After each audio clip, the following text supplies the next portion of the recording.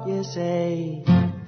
It's a hell of a price to pay for security. And when you see species tumbling down, ask yourself what's real, estate agent or gene pool. Blade poised at my mother's throat, a nuclear umbrella shields my soul. Yellow cake Bob got my vote. Foxby Downs pays wage or dole to be or not to be. The final choice, ecology or extinction. Raise your voice. Ever since they heard the news, sisters and brothers sing the blues. Share despair, fear and sorrow. Love on each other like there's no tomorrow or yesterday. We pray, may there be peace on earth. Ecology, ecstasy, evolution. Sap coursing through a mammal branch touches you, a trembling human leaf. Send your roots back through the tree of life. Shedding false humanistic beliefs, you fall to your knees. In some still natural place, embrace the trees, feel ecology, pierce your heart. Oh yes, there's just one thing more. Extinction howls outside the door. And no matter what you say, it's a hell of a price to pay.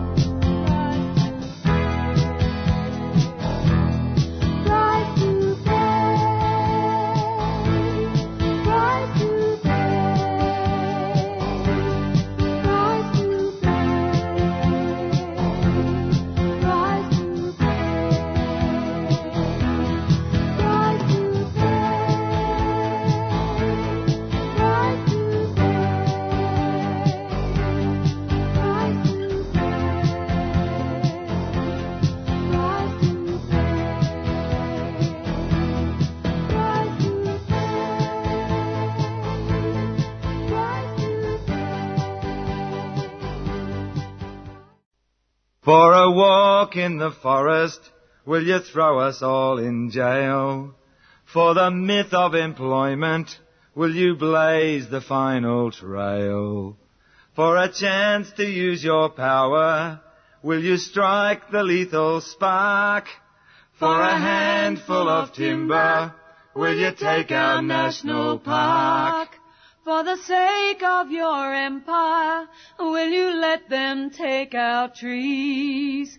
And for multinational money, can they do just what they please? For the local country people, will you keep them in the dark?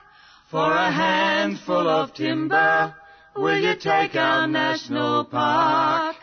For a politician's payoff, will you cut the future down? For the history books to witness, will you be the criminal clown? For the end of our forest, will you give the word to start? For a handful of timber, will you take our national park? Save the Daintree National Park. Good afternoon and welcome to Acting Up, an hour of resistance radio that explores the movements that made us, drawing from the activist archives through to the voices of resistance today. Before we start the show, I'd like to acknowledge that we're broadcasting from stolen lands, the stolen lands of the Wurundjeri people of the Kulin Nation, and I'd like to pay respects to their elders past, present and emerging. Sovereignty of these lands has never been ceded. This week, we're continuing our retrospective series looking at the incredible history of Friends of the Earth here in so-called Australia. And today we will be talking about forest campaigning throughout the years.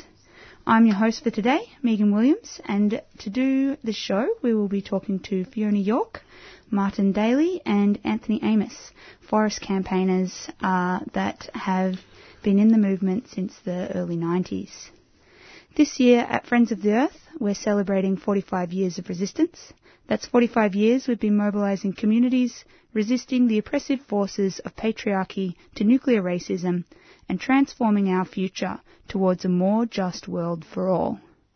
I'll be taking you through the politics of the time over our 45 years of campaigning here in so-called Australia, what we did and why it's still important. Today's episode we'll be talking about forests, a big topic for environmentalists and something that we're often most well known for. As we've heard through the series, FO was founded in the anti-nukes movement in the 70s, but it wasn't until later in the game that we joined the forest movement in the 1990s. We've worked to critique plantations, break down the greenie versus logger dynamic by working with unions, the Earthworker experiment, and bringing in Indigenous voices. And today we'll be talking again to Fiona, Martin and Anthony Amos, who have been involved with forest campaigns at FO throughout the years, hearing some of the big campaign wins, possible losses, and the lessons that have been learnt through it all. We're just going to go to a quick community servants announcement, and we'll be back. I just think that it's ironic that the state of Victoria want to treaty with Aboriginal people but have no issue in destroying our sacred sites. War is devastating on the environment. In peacetime, the military is a huge user of fossil fuels, a huge driver of nuclear energy and ultimately the architect of nuclear weapons. Subscribe to 3CR in 2019, fighting for social justice and environmental change. And to all the people that are so afraid of the solutions to climate change that they choose to live in denial instead, the current solutions to the climate emergency are much easier to cope with than the outcomes that will come if we don't. Feed Radical Radio. Go to 3cr.org.au/subscribe or call the station on 9419 8377. Follow the sun, which way the wind blows. You're listening to Acting Up. We're celebrating Friends of the Earth's 45th birthday with a retrospective series looking into our 45 years of creative resistance. My name's Megan, and I'm joined by Anthony Amos, Martin Daly and Fiona York in the studio today to talk about forest action at FO over the years. How's it all going? Yeah, really well, thanks. Good. So to set the scene, Amos, can you tell us how you came to be involved in forests and give us an idea of what the movement looked like when you started? Marty and I were both in a group called Rainforest Action Group, so that was in the late 80s. We were campaigning on campaigning against tropical timber imports. So we had a group called Melbourne Rainforest Action Group. So we cost the industry, the Malaysian import industry, about $100 million, and we reduced the amount of timber coming in by about 80%. And we did hundreds of actions. Yeah, we were pretty busy in those days. We used to do the ship blockades on the Yarra, so there was the cargo ships were coming in from Indonesia, or Malaysia actually, and we'd paddle out in the middle of the night in winter and blockade them as a symbolic protest, and then, follow-up actions in the yards where the timber was being distributed, actions against retailers and distributors, all that sort of thing. So it was a pretty active campaign, pretty busy at the time, and a lot of fun, lots of arrestable actions and that sort of thing. So, and it was an introduction to direct action for us. So a lot of people came in. It was their first experience with direct action, consensus decision making, and non-violence, campaigning.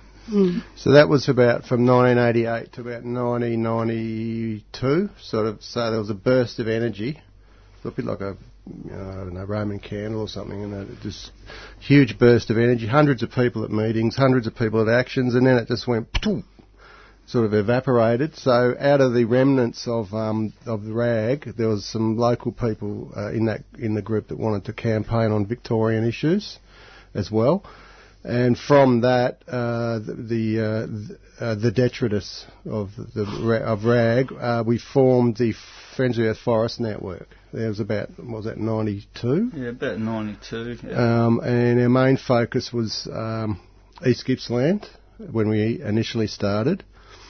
And so we thought we'd have a group that would have a voice in the city and do actions in the city because a lot of actions had been done in the bush, but we thought we could get a lot of interest up in the city, and we had that group going for about 10 years. Right. It was longer than that, I think. But yeah, so with the Rainforest Action Group, we were initially looking at international issues. We got interested in a rainforest issue in Victoria, and at that time, MRAG was meeting at FO when FO was at on Brunswick Street in that building, and as that was sort of breaking apart, there was a collective working on local native forest issues, and we initially went out on our own. But that didn't work out all that well, and Cam offered us a place to meet, and so then we got into the Friends of the Earth fold as a collective within FO. Fantastic. And Fiona, you joined. Can you tell us about what the Forest Network looked like when you joined? Yeah, so I wasn't a part of the FO Forest Network exactly, because we were living in East Gippsland, and I think up until the early 90s, people had gone out and done direct action in the forest, but there hadn't been a base out there, and it had been a summer-based action campaign to kind of highlight there. An National Park had been declared, but there was a bunch of logging going on in the plateau and going on in rainforest areas, and so Friends of the Earth combined with a local group called Concerned Residents of East Gippsland, which was Jill Redwood's group, and the Wilderness Society held a festival in 93, about this time actually, in 93, and heaps of people showed up, and then they just didn't want to go back to the city, they wanted to stay, so the Goonga Environment Centre was formed around November, December, and then we just stuck around, we're still going. That was the direct action connection, and like Marty and Amos are saying, it was really great to have FO as the sort of conduit for the direct action side of things, because I guess there's other types of campaigning, but we were really passionate about doing actual, forest blockades, tripods, tree sits and things like that, and the FO values of, worker liaison and Koori liaison and police liaison and consensus decision making influenced the way we campaigned, and we were really into making sure that we weren't discounting the issues for local people living in the area. We weren't just blow-ins coming in every summer and making trouble for local people. We were trying to build those connections, and that was our philosophy that came from FO, and that was why we're affiliated with FO, but back then we were an independent group, and that support from the city was just really vital. So we had another concept too, like we wanted to decentralise the forest movement. Like Fiona said, there was too much sort of emphasis. I mean, it's important to harness city energy, but the decisions don't necessarily or shouldn't come from the city. They should be based on people living and campaigning and living in those regional areas. So we very early on wanted to decentralise the forest movement and give more power to the regions. So we were formative with forming Gecko. We also were formative with forming Otways Rangers Environment Network in 95. We did a lot of work with the Wombat Forest Society, Tim Anderson and Loris Duclos back in about 94. So we were seeing a decentralised sort of forest movement, and our little group in Melbourne, we'd meet every week, but we were a conduit to getting people, particularly down in East Gippsland. So if people want to get involved, we just put them in touch with Gecko, and they could make those links that way. So we were like the Trotskyites of the of the forest scene, I think. and meeting every week too, so regularly. I remember there was always Monday night meetings, and people that might be wanting to get involved could just go into FO and find out what's going on and get involved with however they wanted to, because the Otways was kicking off about the same time. So. Yeah, it was a good place.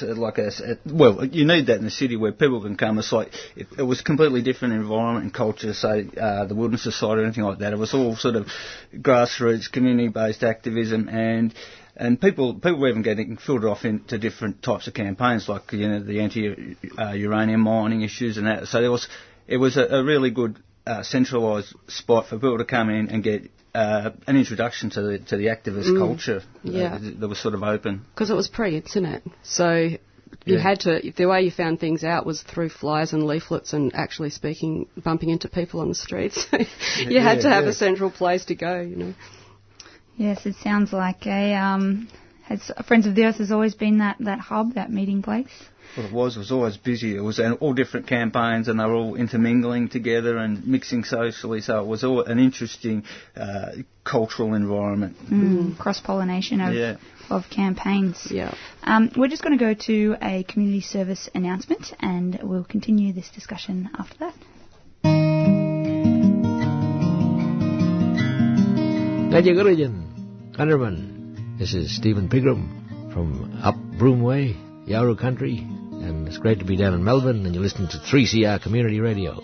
Been here for a long time. Where I belong.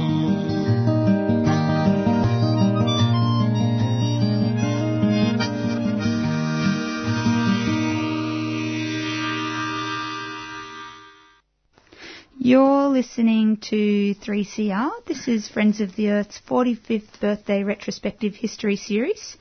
We're here looking back at the forest movement and Friends of the Earth's role in campaigning in this space.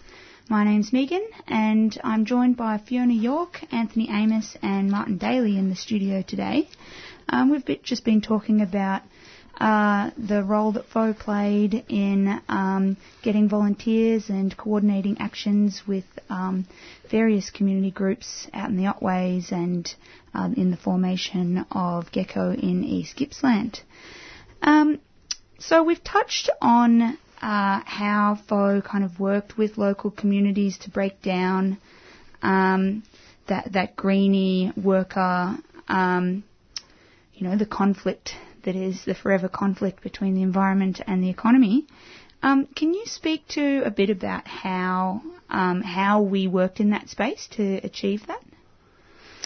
Well, it started initially with Brendan Condon, who was a rep in the CFMEU back in the Melbourne Rainforest Action Group days. So he laid a lot of the foundations of building, creating models of how to engage with the unions, and so in the early days we were getting unloading bans and that type of thing, and so that created that understanding of the importance of the labour movement and how we're going to interact with them. So then we tried to use that technique with the forestry division, but that didn't work out. They had a different sort of approach to things than what we were looking at. We were looking at sort of a different way of doing things, so that didn't work. And I'd originally been in the Australian Timber Workers Union back in the early 80s, so I was sort of familiar with the culture and what was going on. But at that point, we weren't making much headway. So we started talking to millers, sawmill owners and different people, and trying to engage and say, well, look, we're not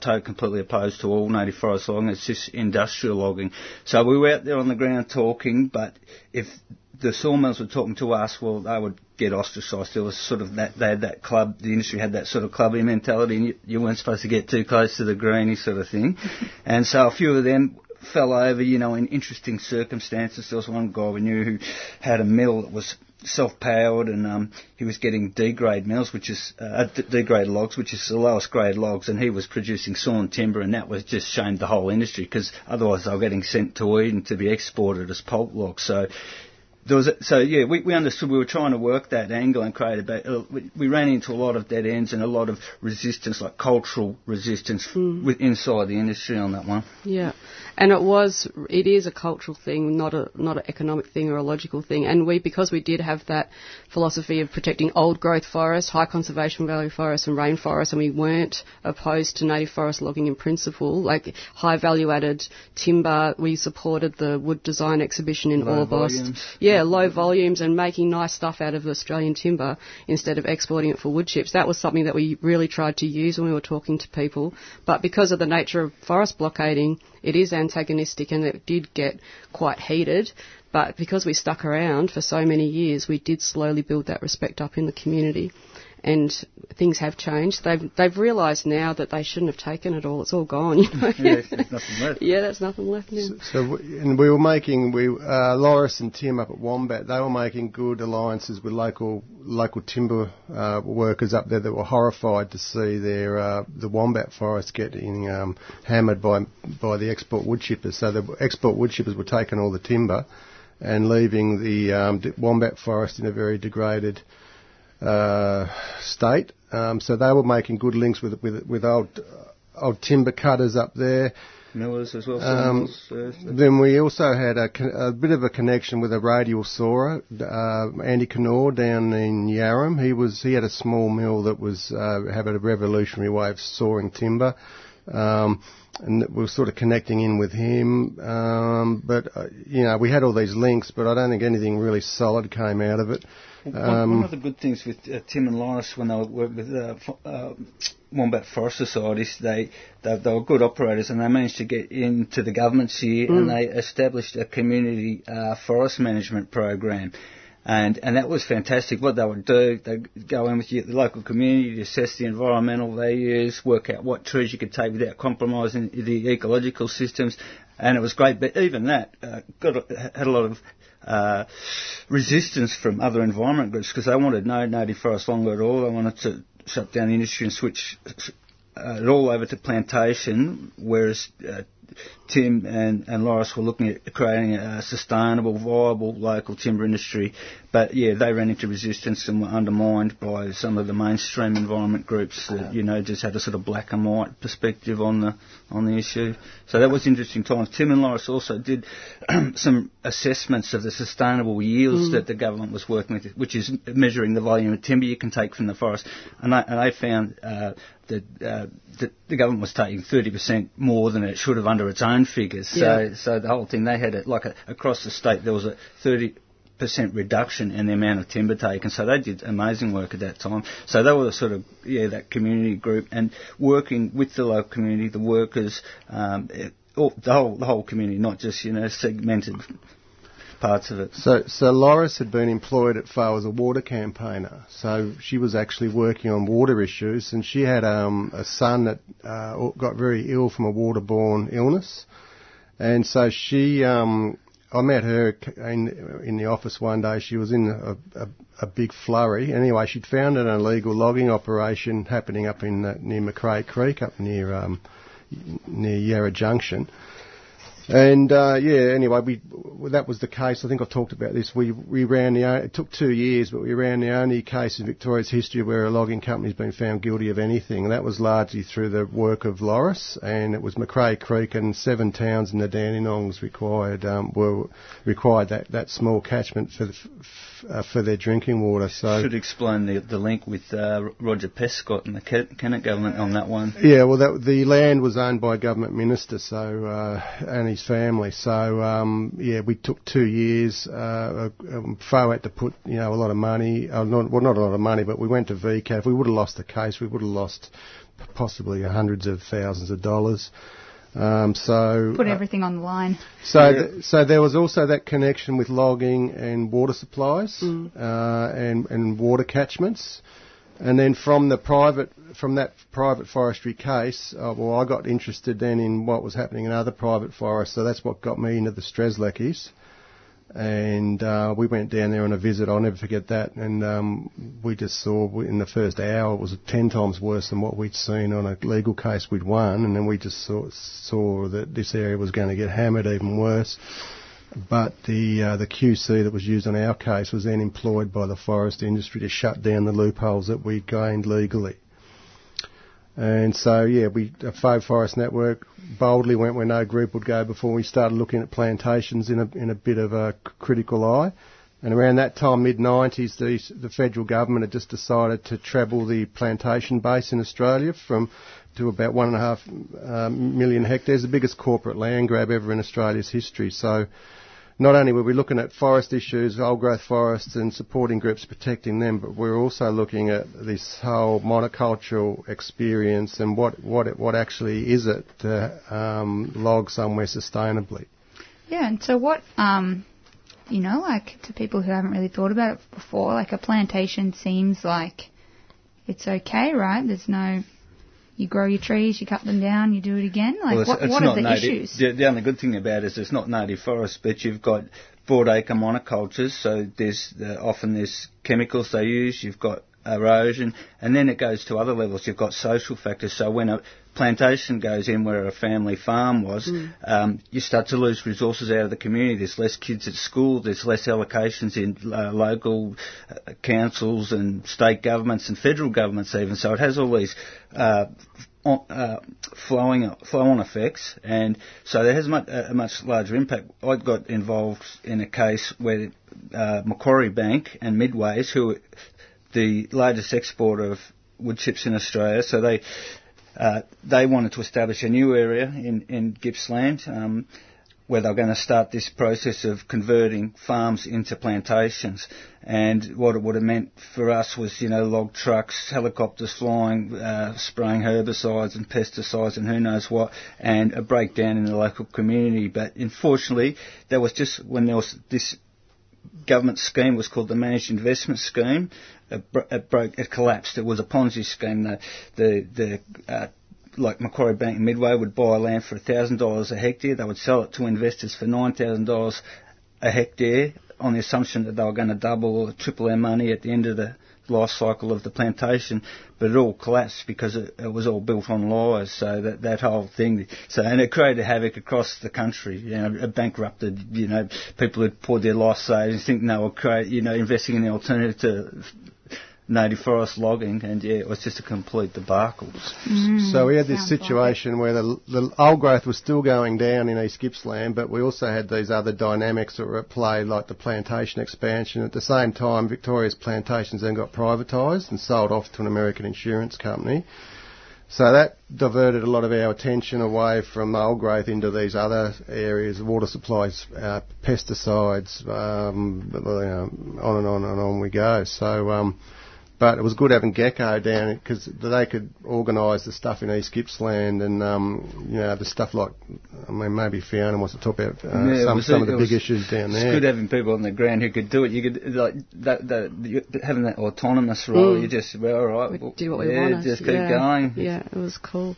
Yeah, so around, I guess, when 97, I think, was when Goolongook blockade started. And that was just a road in the middle of nowhere. When we first looked at the map, we were like, this looks like a lush spot, but it's so bloody far away. Is this going to be feasible? But as soon as we went out there, we were like, nah, we got to do this. And so we set up a blockade that ended up becoming Australia's longest running forest blockade. It went for 5 years. And they logged the heart out of it on World Environment Day in 1997. I remember you guys did that Meridian action in Melbourne in solidarity with us around that time, because we had about 300 people arrested over about 3 months.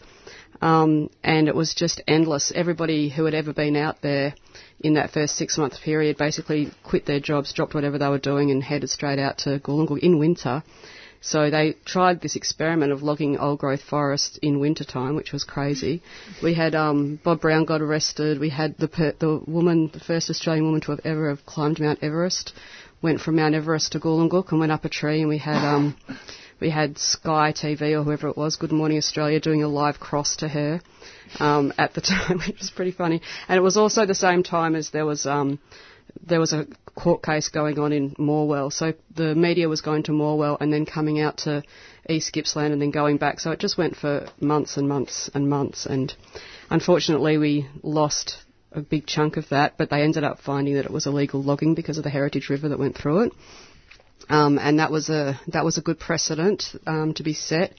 And then over the next 5 years, we just kept campaigning on it. They started logging it again around 2002, and it was about the same time as the sustainable yield came out, and they realised that they'd been over-logging, and so kind of like to match, to get more timber and to sort of throw a bone to the industry who were freaking out, they went in and busted Goolgook and logged 4 logging coops simultaneously.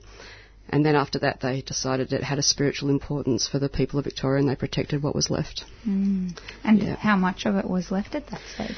It's about 2,000 hectares, I think. There was quite a bit left. It's still there. You can't really get into it anymore because we tried to have a reunion there about 10 years afterwards to sort of celebrate the fact that we'd won this big chunk of forest, and the loggers took out all the bridges, so we couldn't get in there.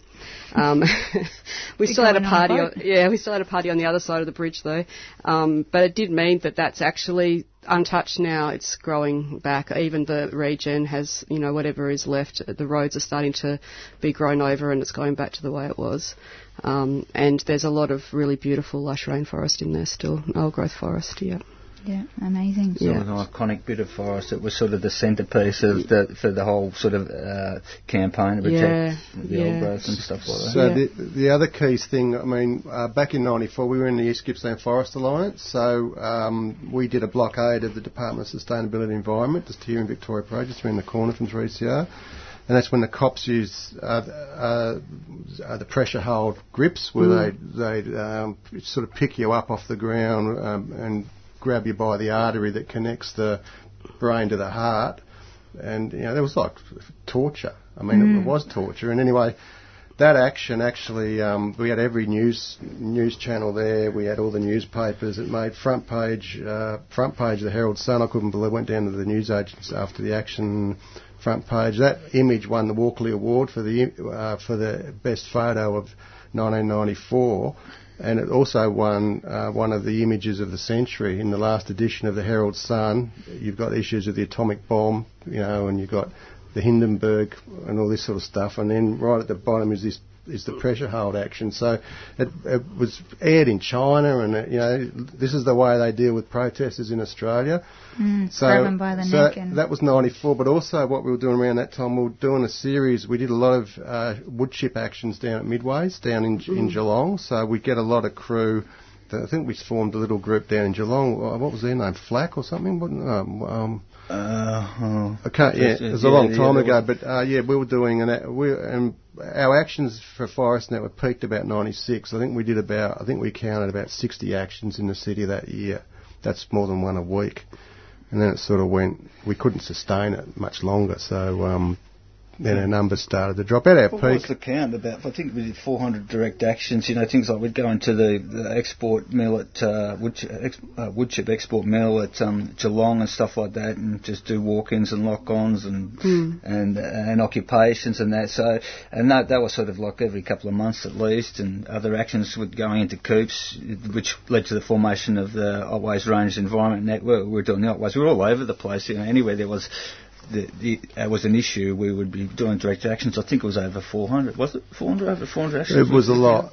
We're busy. We're very busy. Yeah, sounds like it. Well, on that, we might go to a quick break, a couple of community service announcements. You're listening to Acting Up on 3CR.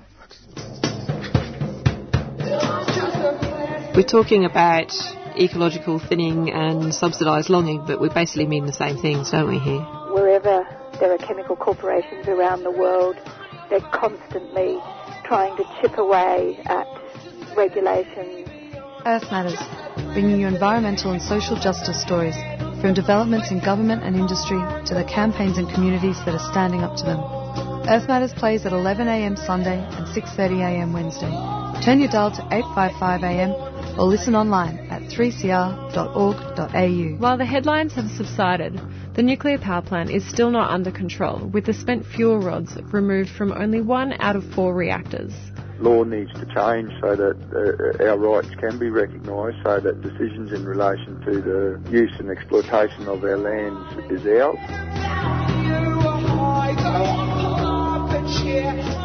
Dum da da da da da dum da da da da da boom boom boom boom boom boom boom boom. Hi, I'm Rod Quantock, and you're listening to fill in the dots. You know who you're listening to. Why do I have to tell you who you're listening to? You know who you're listening to. You're listening to fill in the 3CR Community Radio. You got it right. You've won a giraffe. We're at 8:55 a.m. We're on digital radio and streaming at 3cr.org.au. 3CR has been making trouble since 1976, and occasionally I've been part of the trouble that's been made. It's a vital part of our media landscape, and I'd encourage you to get a hacksaw, an oxyacetylene torch, and go up to the Dandenongs and bring down all those broadcast towers that aren't 3CR's towers. And let's make 3CR the only source of information to an information-starved, dumbed-down Australian community. Written, authorised and spoken by Neil Mitchell. You're listening to 45 Years of Creative Resistance, a retrospective history series about Friends of the Earth on the Acting Up program.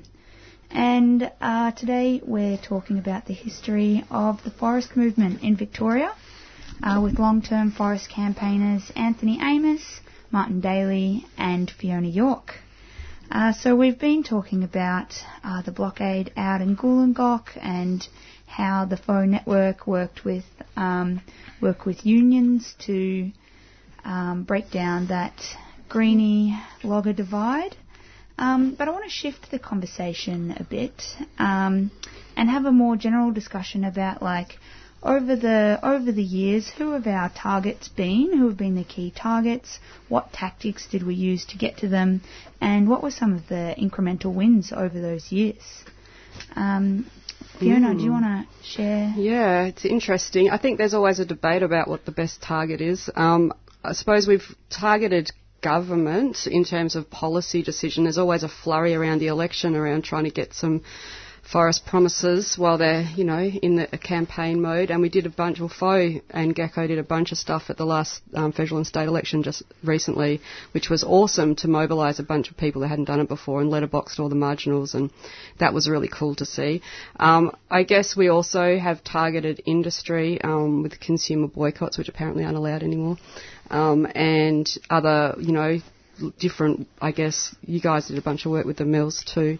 But, yeah, I think what I've realised over the years is that there's no one right answer, and we've got to try them all. So the best thing, I reckon, is just everyone try everything and see what happens, see what sticks. I mean, I guess one of the really powerful things that we've done recently is citizen science campaigning, which is focusing on regulation. And so there's a code of forest practice that the loggers are supposed to, and Vic Forest, which is a government-owned timber company, basically, and they're supposed to do certain things when they log prescriptions. A lot of those things aren't done, and we've had wins through going out to the forest and surveying what's been done and working out what's wrong, and then putting reports in and then taking those to court. So working with Environmental Justice Australia and before that Lawyers for Forests around just making sure the regulations are being followed. So we've had wins in protecting greater glider habitat, rainforest. We found some people were out surveying and they found this massive big Erynundra shining gum. And as a result of finding that, we measured it. It was one of the biggest trees in Australia. It was absolutely gigantic. And we got a prescription that protected big trees as a result of that. We got a rainforest boardwalk into that area as a result of that, so putting in more infrastructure into the parks. And also protecting the forest around it, which was mixed forest, so it's that overlap between eucalypt and rainforest, which is actually a really rare forest type on its own. So all of those things combined, just basically by citizen scientists going there, looking at it, measuring it, writing reports, being really aware of what the prescriptions are, being really aware of what's supposed to be getting done, and being able to recognise that, look, this is a rainforest buffer and someone's put a bulldozer through it, what's going on there? And half of Goolongok was saved because they were supposed to put a 100-metre buffer on the river. I mean, a 200-metre buffer on, they only put 100-metre because they weren't aware of their own regulations and their own heritage river laws. So without citizen scientists actually going out there, and so we've been running camps for a few years now where we teach people how to use GPSs and read maps and all of that stuff, and it's been really, really effective. and we've had most of our wins recently because of them. Yeah. Yeah, I've been really impressed with the way Gecko's taken up that the new technology and been able to apply it, and also the ability to challenge the department on their own terms and be able to catch them out on their own terms, because they've been incompetent and not the Vic Forest haven't been entirely honest all the time either. So it's been amazing. The same as the cops investigating the cops. They're not doing it. You've got to have citizens in there to actually do it and fight for it. But the technology is a big difference. And that's enabled us to be able to do really good digital overlays, use Google Maps. Internet. Yeah, the internet. It's an amazing thing. Tool, isn't it? Yeah, it's cool. It sure is. But that kind of takes us back to, back to the 90s. What did you do before the internet? How did you get people involved, and how did you...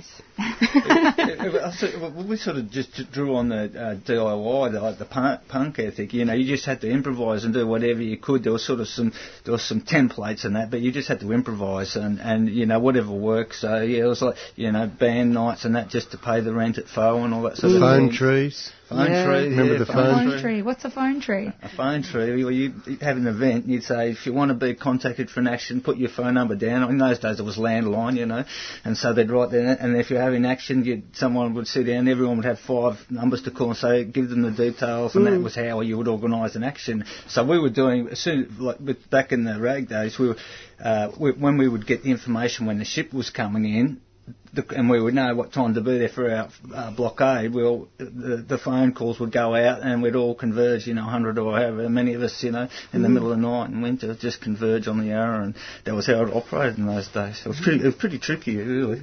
Looking back now, it's amazing, with isn't Facebook it? and all the stuff you got now, it's crazy. Well, Gecko and Foe, because there was a couple of people that lived up in the hills in Melbourne that were really passionate about the internet before anyone knew about the internet. They had a company called GreenNet, and they used to go around to the forest meetings and the Forest Network meetings and say, guys, there's this thing. It's going to really make your organising much easier. And they set up the first... No one believed them. Yeah, well, people were sceptical. But they really were passionate champions, and they taught people how to use HTML, how to build websites. Yeah. And they built Gecko's website, they built Foe's first website. It was really early days. And Is they that bought the same website we've got now? Pretty much, yeah. We only just updated ours. You can see the old one. It's still there archived. It's pretty cool. Well, I got Hancock Watch.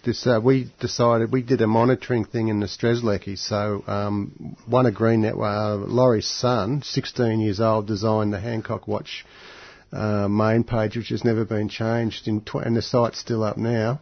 That was one of the first kind of markets kind of campaigns, wasn't it? Yeah, so what we did, we knew then, well, to take a photo in the bush of coops, but it used to stay in your bottom drawer, but this way you could get the photos up on the web and embarrass. So what happened in the Strzelecki was the area got bought out by a particular insurance company. We set up this website, Hancock Watch, and then every month or two, I'd travel down there, and with Susie Zent from another group down there, Friends of Gippsland Bush, we'd document what was going on in the coops, and embarrass the company. I mean, the company ended up calling it, they used to call it the hate site. And, and within that first campaign, I think it was set up in about 2000, and the headquarters in Boston knew about it basically as soon as it was set up, and it was a major embarrassment. And I still, if I get inspired, I'll go down for a day and update, a page of updates there. And there's a 20-year history of what we were documenting, and without that internet sort of technology, we wouldn't have got anywhere in the Strzelecki's really at all. But can you give us an example of the sorts of things you'd be documenting? Oh, for us it would be any native forest, any old growth tree that was chopped down. We focused a lot on rainforest buffers, so we'd go down there and we were lobbying for 250 metre buffers on cool temperate rainforest. So we'd go into areas that have been logged and with measuring tapes, and we'd measure the edge of the rainforest to where they'd cut, and it'd be 20 metres or 30 metres. And because it's private land down there, it's the Code of Forest Practice is a lot weaker. And there's things like there's supposed to be buffers on rivers and streams and that, but they'd be pushing logs and mud into streams that were going to be in someone's catchment further downstream. So yeah, it was just crazy industrial logging. The stuff that came out of the Strzelecki's was just insane. For people people had been seeing what had happened in native forest, to see how they operated in private land was just So we set up another site after that called Australian Paper Watch. So out of the corporate targets, we mainly had in the 90s were Midway, which is the big, which is the wood chip mill in Geelong, ironically owned by a guy called Tory Gunnison, who was also the biggest rainforest timber importer into the country. So we did a heap of campaigning on them. Amcor, who owned the paper mill at Maryvale, now it's Daishare, isn't it? I think. Nippon. Yeah. We did a lot of stuff on them, and then I got mainly involved with Hancock, so the American multinational that bought out all of our plantations around the state. So they were our main, and Daishare at Eden. They were our main four. Campaigns. We actually did an action at Ozpine. Remember that? Yeah. So Ozpine were a pine plantation company. So but they were also a side business of theirs was importation of merbau and they'd bring jarrah and stuff over from WA. So they were marketing themselves as a great green plantation company. They were getting support from groups like the Wildos. They were saying, this is the way the plantations come in. We went to the yard and we found tropical rainforest timbers, old growth forest, you name it. And so one hand they're getting slapped on the back, and then we go and discover what they're really about. And then out of that we realised that a lot of the treated pine was treated with copper and arsenic. It was toxic. And so we got restrictions placed on the sale of CCA timber back in 2003, 2004. That was a FOA initiative as well. So kids would play on these decks that have been with this timber that have been treated with arsenic. Hand goes to mouth, they start ingesting arsenic. So that was a huge health scare at the time, wasn't it? Yeah, it was the easiest campaign I'd ever worked at. I mean, So what kind of tactics did you use to draw attention to that? Well, just media. Well, that one was lobbying, wasn't it? Mainly, it was just putting out information. That one, I think. Just getting the media, showing them the reports. You would have been sending out a lot of media releases and that sort of thing. Yeah, I had the head of the APVMA come down and meet me in a coffee shop opposite FO to discuss it, and then 2 months later there were all these restrictions placed on it. So it hasn't banned it because you can still see it everywhere, but. So there's all that. So, I mean, there was heaps of stuff going on, and then by about 2005, we'd run our course. Burnout. Yeah, it happens. I kept doing Strzelecki stuff, but the Forest Network sort of petered out. Oren, the Otways group, had a huge win. They won about 100,000 hectares of forest. So they sorted their issue out. Central Highlands, we never really worked much there for some reason. We did an occasional trip, but it wasn't until about 2004 that the locals up there started doing a lot more work on the Central Highlands. I mean, we had our hands full. We did mention the campaigning we did with Arnie Betty down at Kabobani. That was interesting days down at Lake Conda. We had some interesting times down there. We were sort of working with an elder. Gundishmara held her, and she decided she was going to go back on the land, and she set up a camp at the mission there, and she said, she called all the mates in, all the greenies from Melbourne had to come down. We're doing actions, blockading, walk-ins on coops and that, and operational coops and that.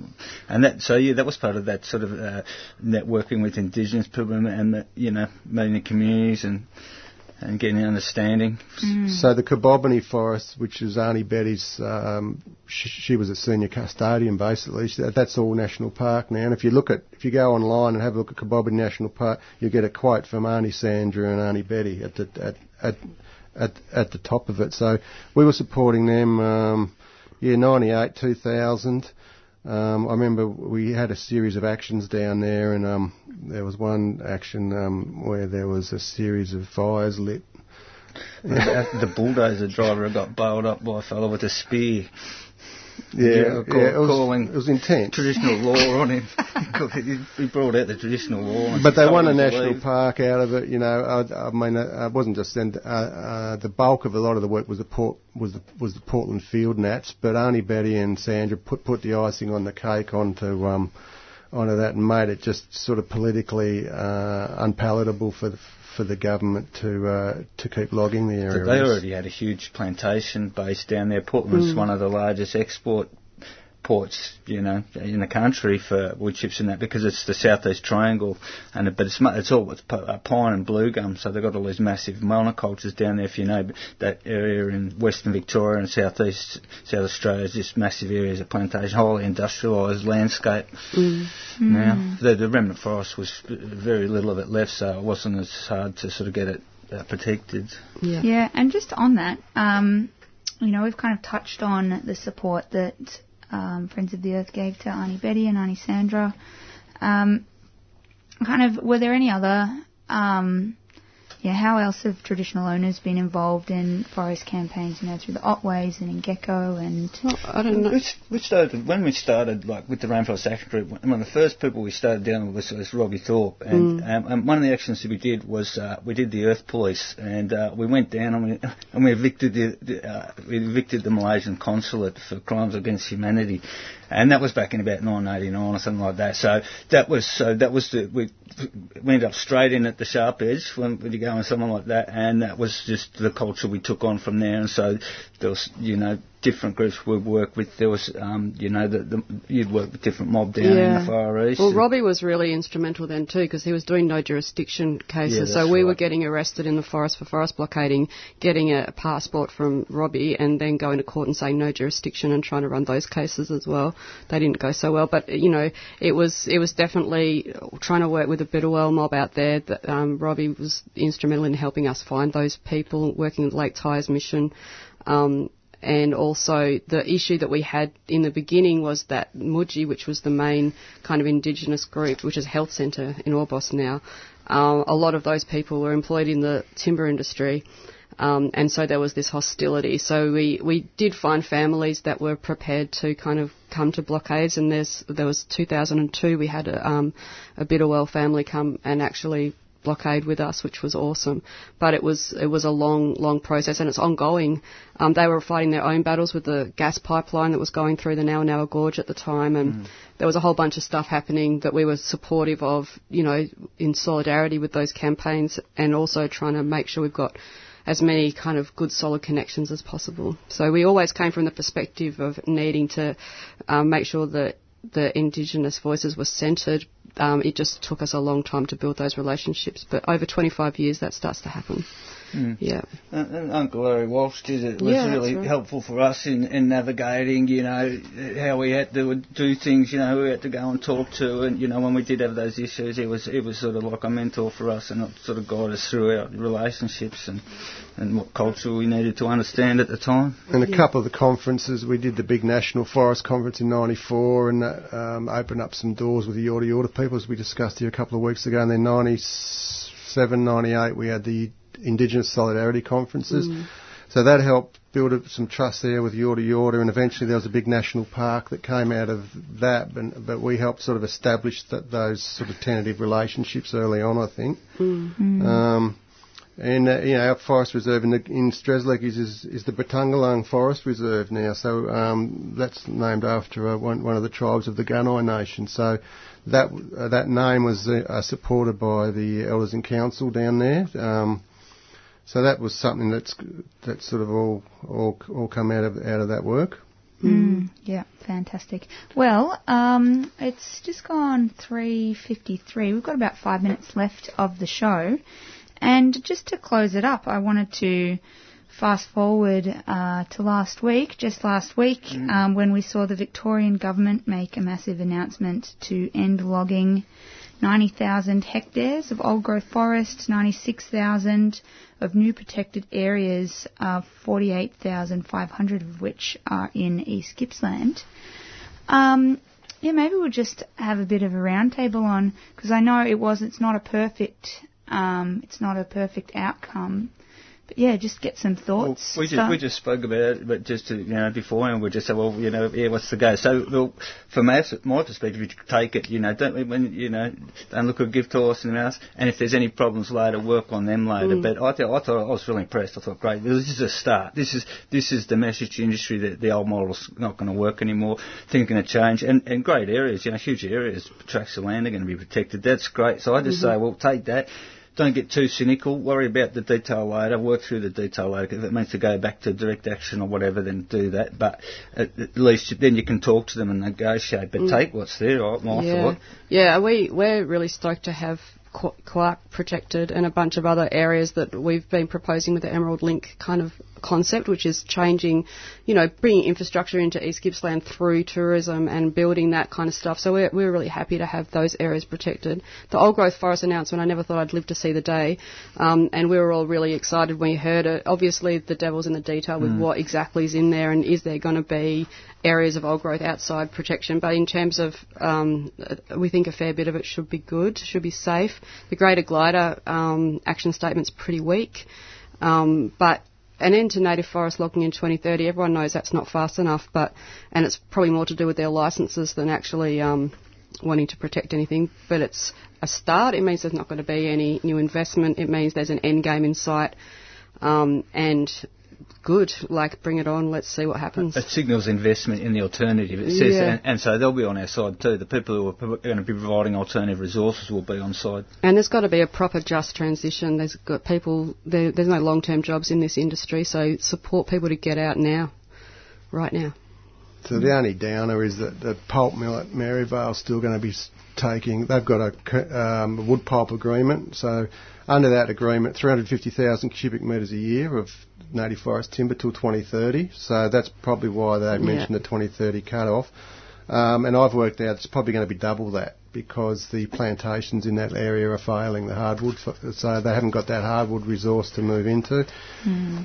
So that's a bit of the downer, but I mean, my other hunch is I'm thinking Maryvale might close by 2030. That's what I'm thinking, because I can't imagine they'll get an industry up down there based on plantations that's going to survive. So I've just got a feeling that mill won't be around much longer, but I think, that take what you can, because the opportunity won't be there again, maybe. And celebrate the wins when you get them. Yeah. Burnout prevention. Yeah. Yep, absolutely. We have to all take it and keep working until we protect everything that's left. So thank you so much for joining us today. It's been an absolute pleasure to have you all in the studio and have this conversation. Tune in next week for the episode. We will be talking about FO's involvement campaigning against roads and big developments that have threatened our urban environment. Of course, if you missed the start of the episode or want to share it with your friends, it's streaming now on 3cr.org.au/actingup. And you can also find links to listen to the whole series from episode 1, starting with Anti-Nukes. So jump online and check that out. If you've been involved in a campaign at Friends of the Earth and want to get involved in this series, contact FO, get in touch via our Facebook page or give us a call, because we're about halfway through the series now, and we would love as many of the voices from, the 70s, 80s, 90s and today on this series. So, reach out if you've got an idea for a show. And to take us out, we're going to listen to John Trudell, who was a pick from Anthony Amos. Did you want to speak to this at all? This song came out about the time Forest Network was forming. I just thought there's some good lines in there. And, John passed away a couple of years ago, and he's been an inspiration of a few of us for quite a while. Native American activist, poet, musician, and, full-on dude. Yeah. All right, thanks very much. Stay tuned for Jan's Tuesday Home Time, and we'll see you next week.